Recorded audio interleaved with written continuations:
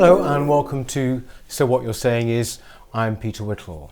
Now, my guest today is the author and journalist Ed West. Ed has written for numerous publications, The Times, The Telegraph.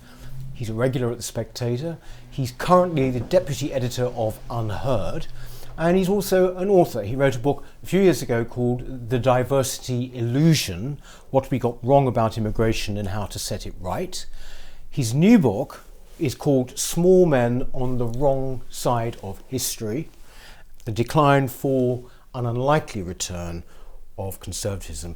Thanks for coming in. Thanks for having me, very Peter. much. Thank you.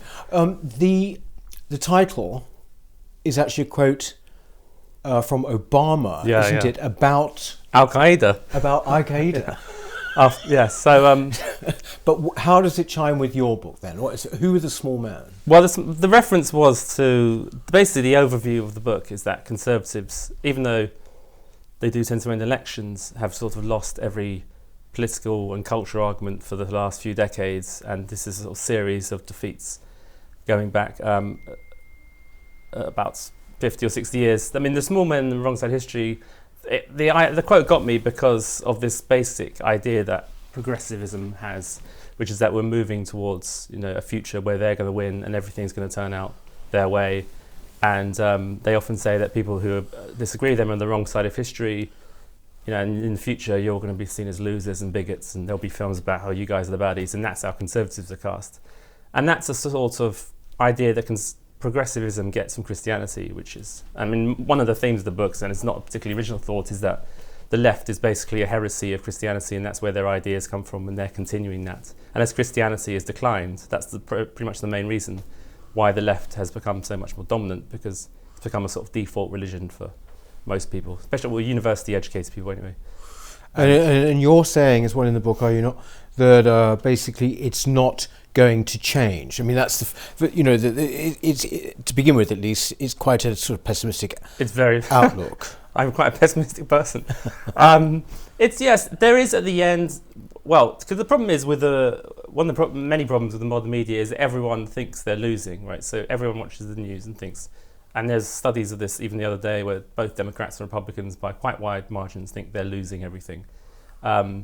So there is signs of conservatism coming back. I mean, Brexit and Trump were signs where conservatives actually won arguments, small c conservatives. And so obviously liberals and progressives in the media think, oh, well, how can you say, you're losing, you're doing really well. So, well, this is a sort of, in many ways, it's almost like a last gasp, because on both those counts, the demography is against the conservatives. Brexit voters are simply older, same with Trump voters. Amongst younger Americans, they are much more progressive than the older ones, and they're much less religious. But there is also the counter thing where identity politics is repulsing a lot of people as well. Amongst young white Americans, they seem to be moving to Republicans, only amongst men for various reasons at the moment. And that's in reaction to just the sort of I guess overshoot of progressive politics. It's become too obsessed with identity. It's become basically like a religion, and a lot of people are. So that's when I say the unlikely return of conservatism. That's my sort of small note of optimism at the end. So the basically people just simply get fed up and rebel against this. Yeah, I think it's a little bit. Because once young people especially liked being countercultural. So I'm a bit reluctant saying a conservative like countercultural, but they are in certain ways. In that, after everyone in the arts likes to think they're rebelling against this, this powerful patriarchy or this sort of elite they're against, but it's no denying that the arts in Britain are left dominated. You can't say anything that's too left wing that's going to shock anyone. It's just, but people still hang on to this construction. And likewise with comedy, the reason comedy has become quite tiresome is because there's nothing really to make a joke about. There's nothing to be alternative about, because most comedies now is comedians laughing at people further down the social scale than them, the gammons. This is kind of a thing that punching down, I think. They say, oh, we're punching up, but not really, because I go to comedy clubs. All my favourite comedians are basically centre left. Although I did see, your guy Constantine with he was pretty funny. But I'll go to a comedy club and it's just a comedian talking to other sort of university-educated centre-left people about how stupid lower middle class people in the Midlands are. That's the underlying message. So that's not really that's not really rebellion. So naturally, amongst certain younger people, there is a sort of rejection of that. And so where are they going to go? I mean, inevitably, they go to whatever's anti that. Well, whether you call it right wing, I'm not entirely sure. But the thing is you mentioned the answer. There was, the arts being left wing. There's actually been a report out a couple of weeks ago.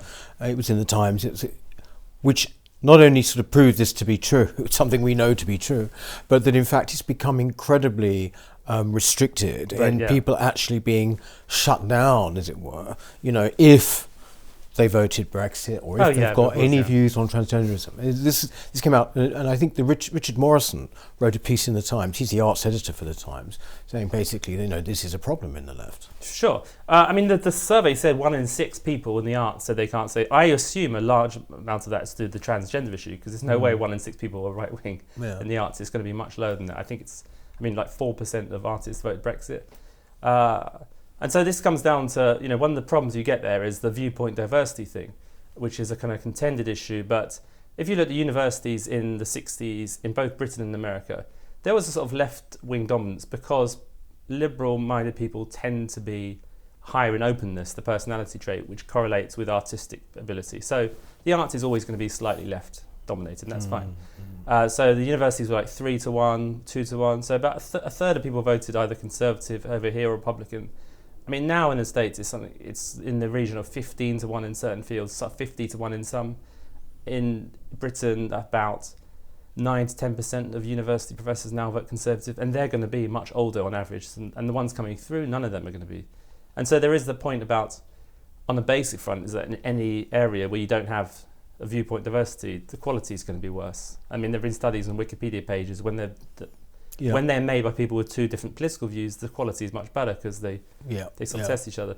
But also you just get to the point where our universities basically returning to their original function, which was religious organisation. All universities started off as religious. Oxford and Cambridge Church of England. It wasn't until the 1830s we had a university here that you didn't have to be Anglican to go to. In the States, all the different universities were started by churches.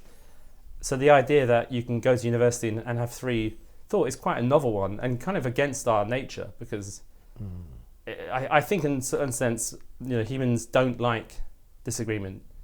It's something we have to discipline ourselves to make ourselves put up with it. So unless we make an effort to have that viewpoint diversity, then inevitably these institutions will become not just biased, but they also become political issues as well. The right will dislike them and the left will side with them, and that's also happening in the States, where far more Republicans now think universities are a bad thing, which is an unusual, unprecedented thing.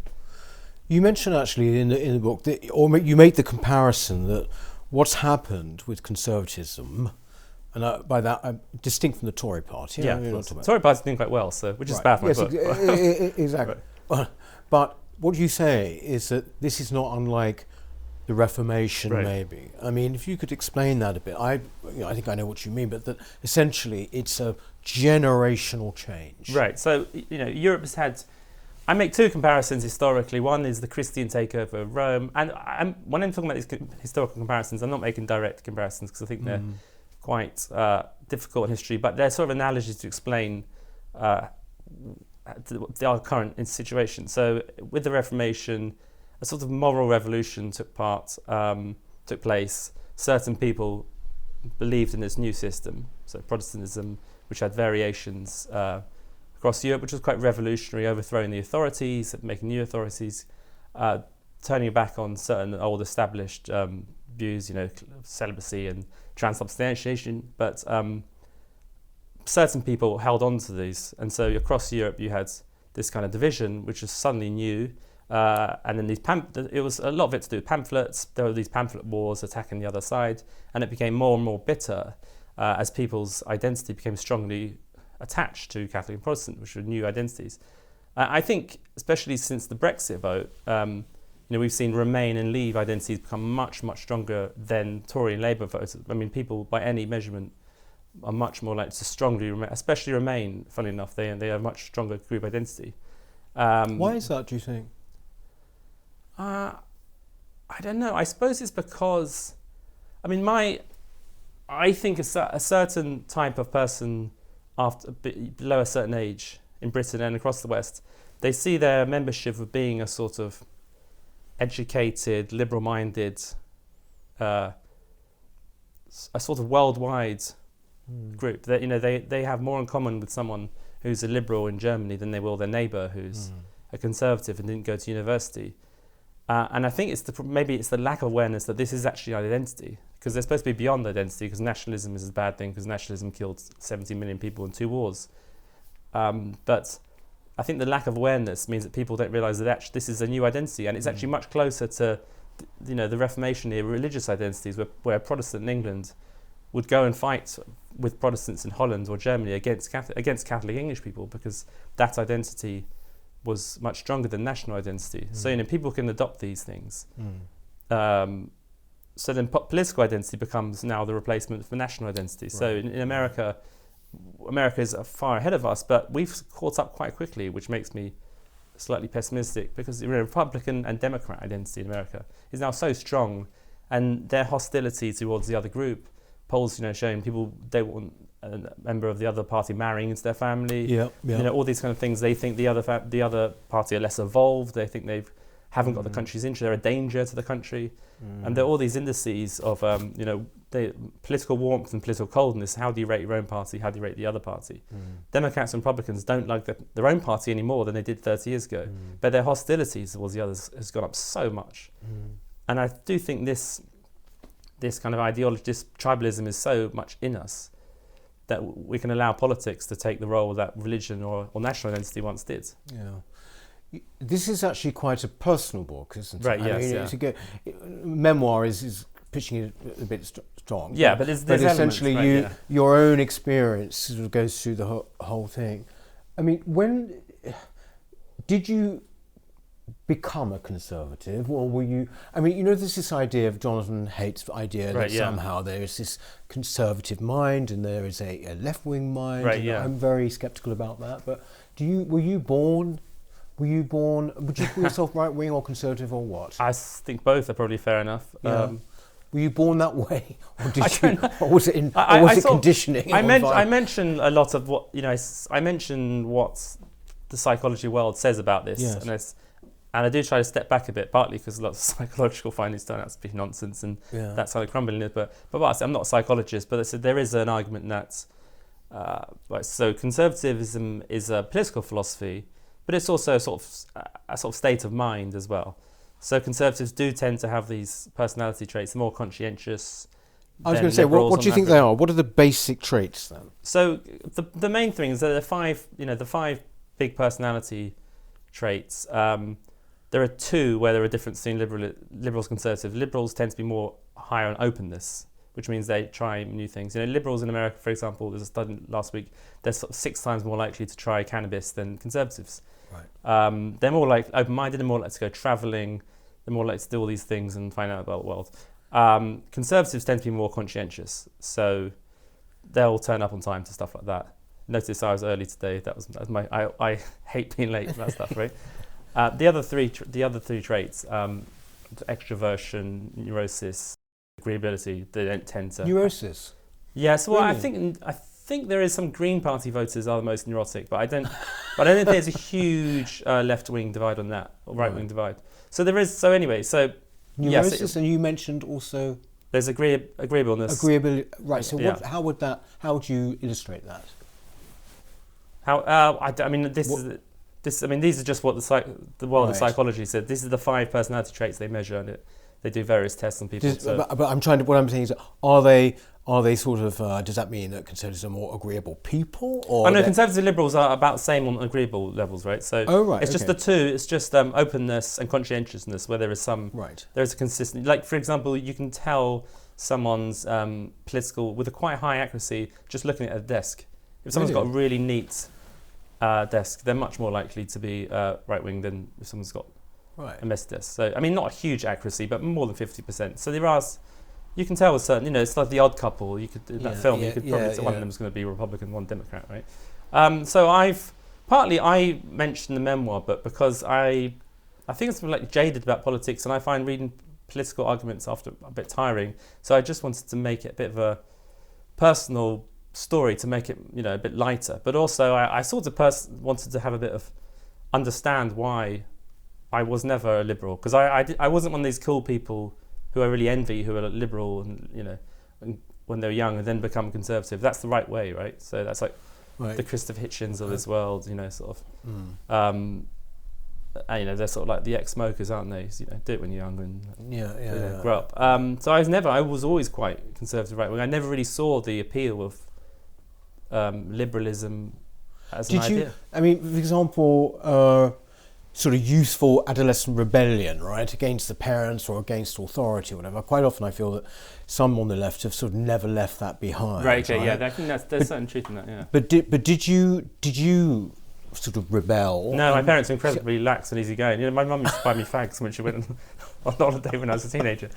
I just had nothing to rebel against in that sense. I did go to a very strict comprehensive school though. I think that had I do mention, you know, that in the book, because I think that had a big sort of psychological effect on me, because I came to think, well, actually authority is quite protective, because if there wasn't for this authority, this school, lots of comprehensive at the time, the 90s, were just crumbling, sort of, they were dystopian, you know, post-hellish places where the kids were throwing stones at the teachers. And our school was incredibly well run, and loads of people got really good results, and it was thanks to the headmaster and his kind of 1990s, his Mayor Giuliani style zero tolerance policy. And I think that probably influenced my politics. I think that's quite a good thing, isn't it, right? Yes. I mean, I suppose the point really is I mean, I remember growing up not feeling hugely rebellious, not in that way anyway. But I suppose as well, freedom, you know, is not about chaos necessarily, is it? Freedom, you could justify by saying that freedom is in your head, you know, it's basically how much you have in your head. And I suppose it's about testing boundaries as well, isn't it, right? Yes. So that's because chaos, ultimately, there's not much fun in chaos. Well, we're sounding remarkably like Jordan Peterson here, aren't we? I mean, this is where what obviously he talks about. What about your own life then? I mean, do you, for example, being a conservative, have you felt like a leper, social leper? I mean, have you felt that you are, you know, the man on the outside in your own social life? A little bit. I do live in a very Remainery part of London as well. I managed to find one other Brexit voter amongst in the area. After about 3 or 4 years, we finally worked out. I mean, there are loads of... I mean, partly I started writing this book. It was actually after reading The Righteous Mind, so I thought that sort of inspired me to think, you know, why do I get annoyed about people who I think are just wrong about politics? And I think we shouldn't... There's no point getting annoyed because they just think differently. But I'm just so used to these social situations where people will be in a social setting and they don't really know me and they don't know politics, and people will just naturally assume, like, hey, what about those conservatives, those idiots and everything? And I would just keep my mouth shut normally. And it's quite a normal thing. And I think if you're a certain age and in certain circles in London, that's just sort of the thing, right? You're going to be the only conservative. There might be one other guy who's secretly conservative as well, but they keep their mouth shut as well. So I sort of get the impression slightly that you almost wish you weren't conservative. I wonder about that. Yeah, if I could take a magic pill, I think. Why? Because life would be easier, or what? I think it would be. I think there's definitely some stress in having an unpopular opinion, and having a minority opinion. No one likes to be unpopular. I mean, this is one reason I think Taleb's point about journalists being very conformist people and very not very sort of thinking outside the box people in politics, and you know, it comes to the thing where journalism is very left-wing, because I think, you know, journalists want to be popular, right? So they always want to see, I want to have the popular opinion, the high status opinion that everyone's going to value me for. So if you're quite conservative, the only option is to kind of go down to the road of becoming like the ogre, and there's obviously a market for that, and you can become an ogre. But I mean, personally, I don't really want to be an ogre. Didn't you nearly work for Breitbart? Right, yeah. So I do come to that. So I interviewed by Steve Bannon. Before I'd never even heard of him, and he just said it was like 2014, and he was just shouting down the phone a lot, very, very, just never stopped talking. And it was a very well-paid job, and he just kept saying, "Well, Ed, you know, we're going to put our own guy. We're going to overthrow the Republican Party, and we're going to put our own guy in the White House. We're going to have our own nationalist guy from outside the deadwood of the Republican elite." And it's 2014. I thought, what is this guy on about? He'll never get some complete outsider who no one's no one's ever heard of into the White House, and then Hey presto. Yeah, so I was completely wrong. But no, I turned it down because I just thought there's through James Dellenpall, who I like a lot, who I think is a really good writer. But with once mainstream journalism becomes this kind of group-thinky thing, the only alternative amongst sort of alternative conservative media has become much more sensationalist, and that's the only sort of way to sort of get attention, and I just didn't really want to be part of that. I think that's I found that morally troubling a little bit. So yeah, I turned that down, but yeah, that was part of my journey. You also say in the book, actually, it's quite strong actually, you say that conservatism, small c, conservative views or instincts are actually sort of considered quite repellent to many people. That's really very, very strong, isn't it? I mean, oh yeah, but I think it's true though. I mean, I'm always surprised by well, firstly, I think a lot of people people are repelled by what they don't know, and so once people enter these social circles, and I think this is quite a new thing because they were more mixed 20 years ago, where they just don't meet anyone who's conservative, and the ideas are even so alien to them. Then when they hear them, it's just like, hold on a minute, what? You think people should be restricted from coming to this country because they're not from this country or something? All this even kind of basic stuff becomes repellent. And I think that is basically because they don't meet that many. Well, we recently did a show with young people on the right, who are coming up. Yeah. And basically, I felt they'd slipped through the net almost. Right, okay.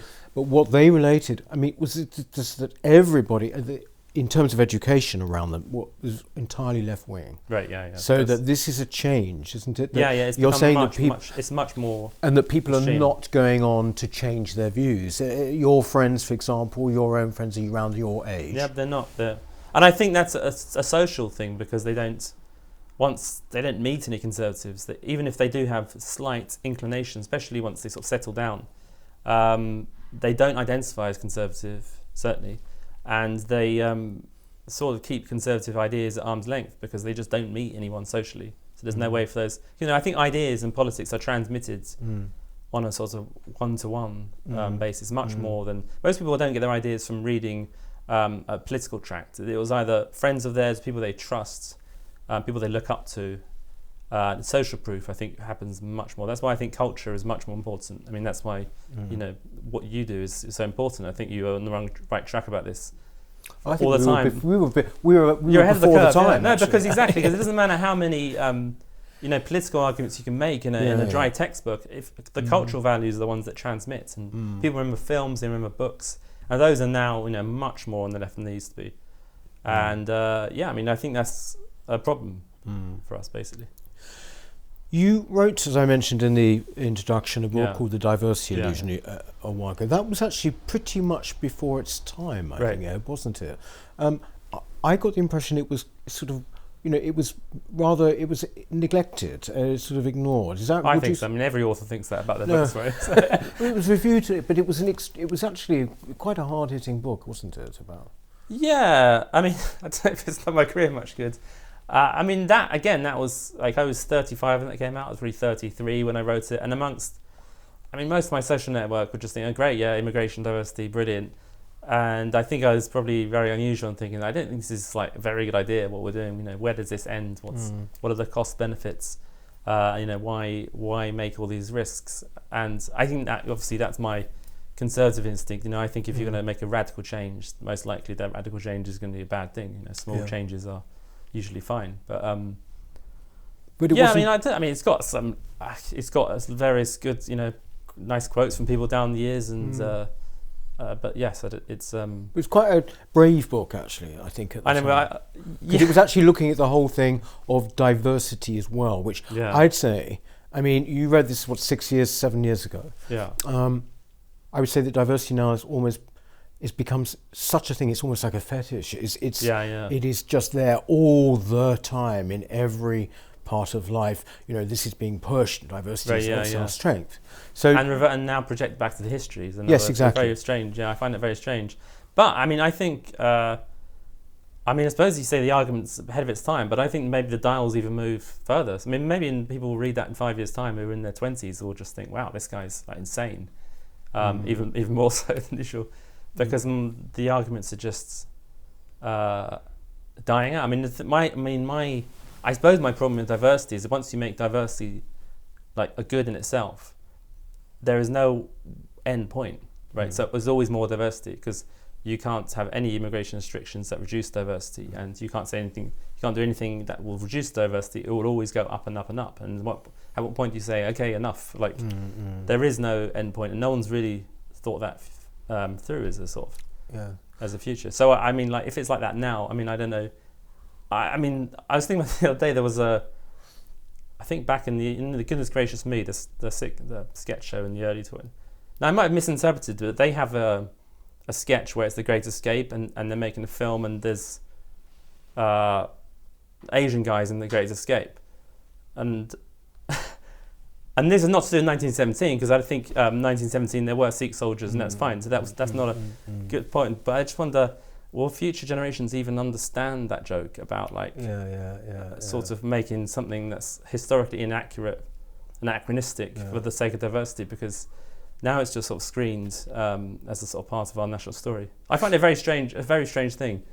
Well, it is sort of, I mean, I think the BBC this week talked about repurposing classics. I mean, this Orwellian word, repurposing. I didn't even know there was. Why don't they just, produce new stories? Yes. I mean, there are lots of writers out there who would love to write something. Yes, it is. And, you can make, I mean, it's been done, make an Austen novel but set in the modern age, the same storyline. That's been done before. It's not a huge thing, but you're right. It's sort of retconning history. It's very strange. You're saying, or it seemed that you were saying there that basically the book, The Diversity Illusion, the arguments in this are, will seem very old-fashioned in 5 years. You said maybe. Maybe because we lose. The argument's been lost already. So, a generational thing. But in the new book, you do see chinks of light, right? Yeah, I don't know if they're chinks of light. Or is that just you want to appear optimistic or what? I do think, there will always be, poles in politics. So whatever's the establishment, there will be something against that. And I think once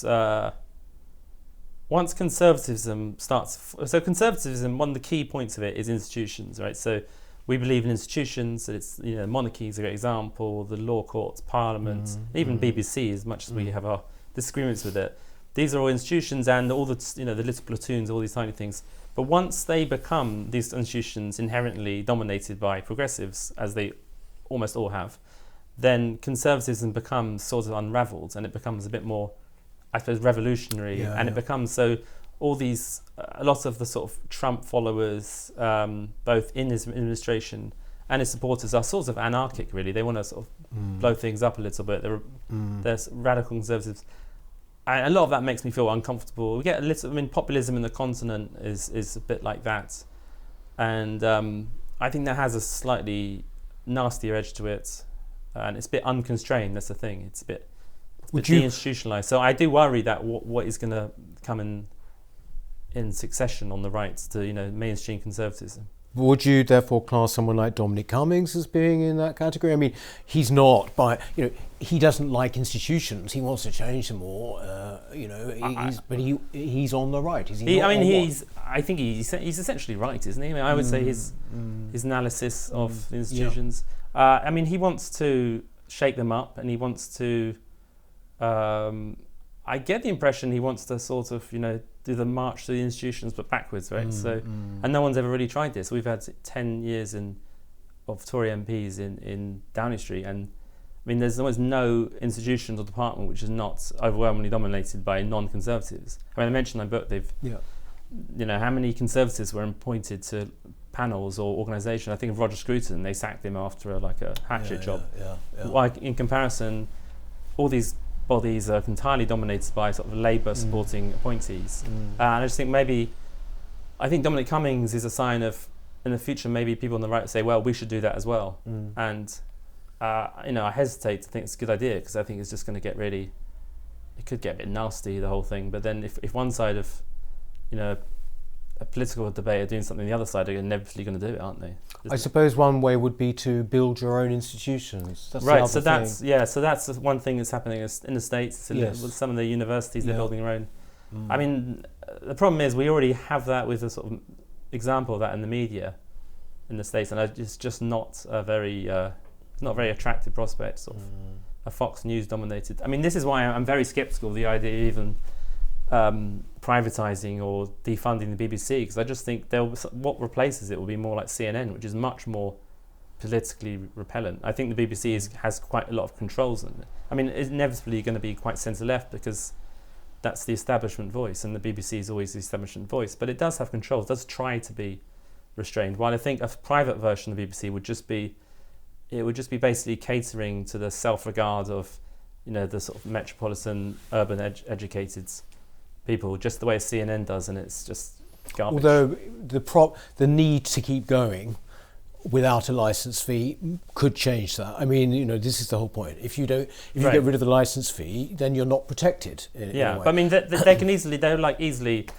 I reckon, amongst young people, 30 or 40% of the population who would ingest like BuzzFeed style garbage on their television, and so you would just have that instead, and there'd probably be like a Fox News equivalent. And then I think that might be your dislike of Fox might be the gentleness of conservatism. Right. Yeah. Out. So this is again where I think of myself, a small man on the wrong side of history, because I think of that gentleness and conservatism might be like obsolete. It might not function anymore. That kind of old, you know, oh, let's all, you know, just act like we're in a club. I think that might be on the way out. So. Well, I should say, you know, before we sign off, the book is not, you know, it's very amusing, and it's not full of doom, is it? No, it's fine. We shouldn't be doom laden. No. It's Small Men on the Wrong Side of History again. This is it. You can get it on Amazon, and it's a great read. I'm sure it will resonate with many of you watching. Thank you very much for coming in. Thanks very much. That's it for now. Please do, as I always say every week, please do subscribe, won't you? And we'll see you next time. Thank you.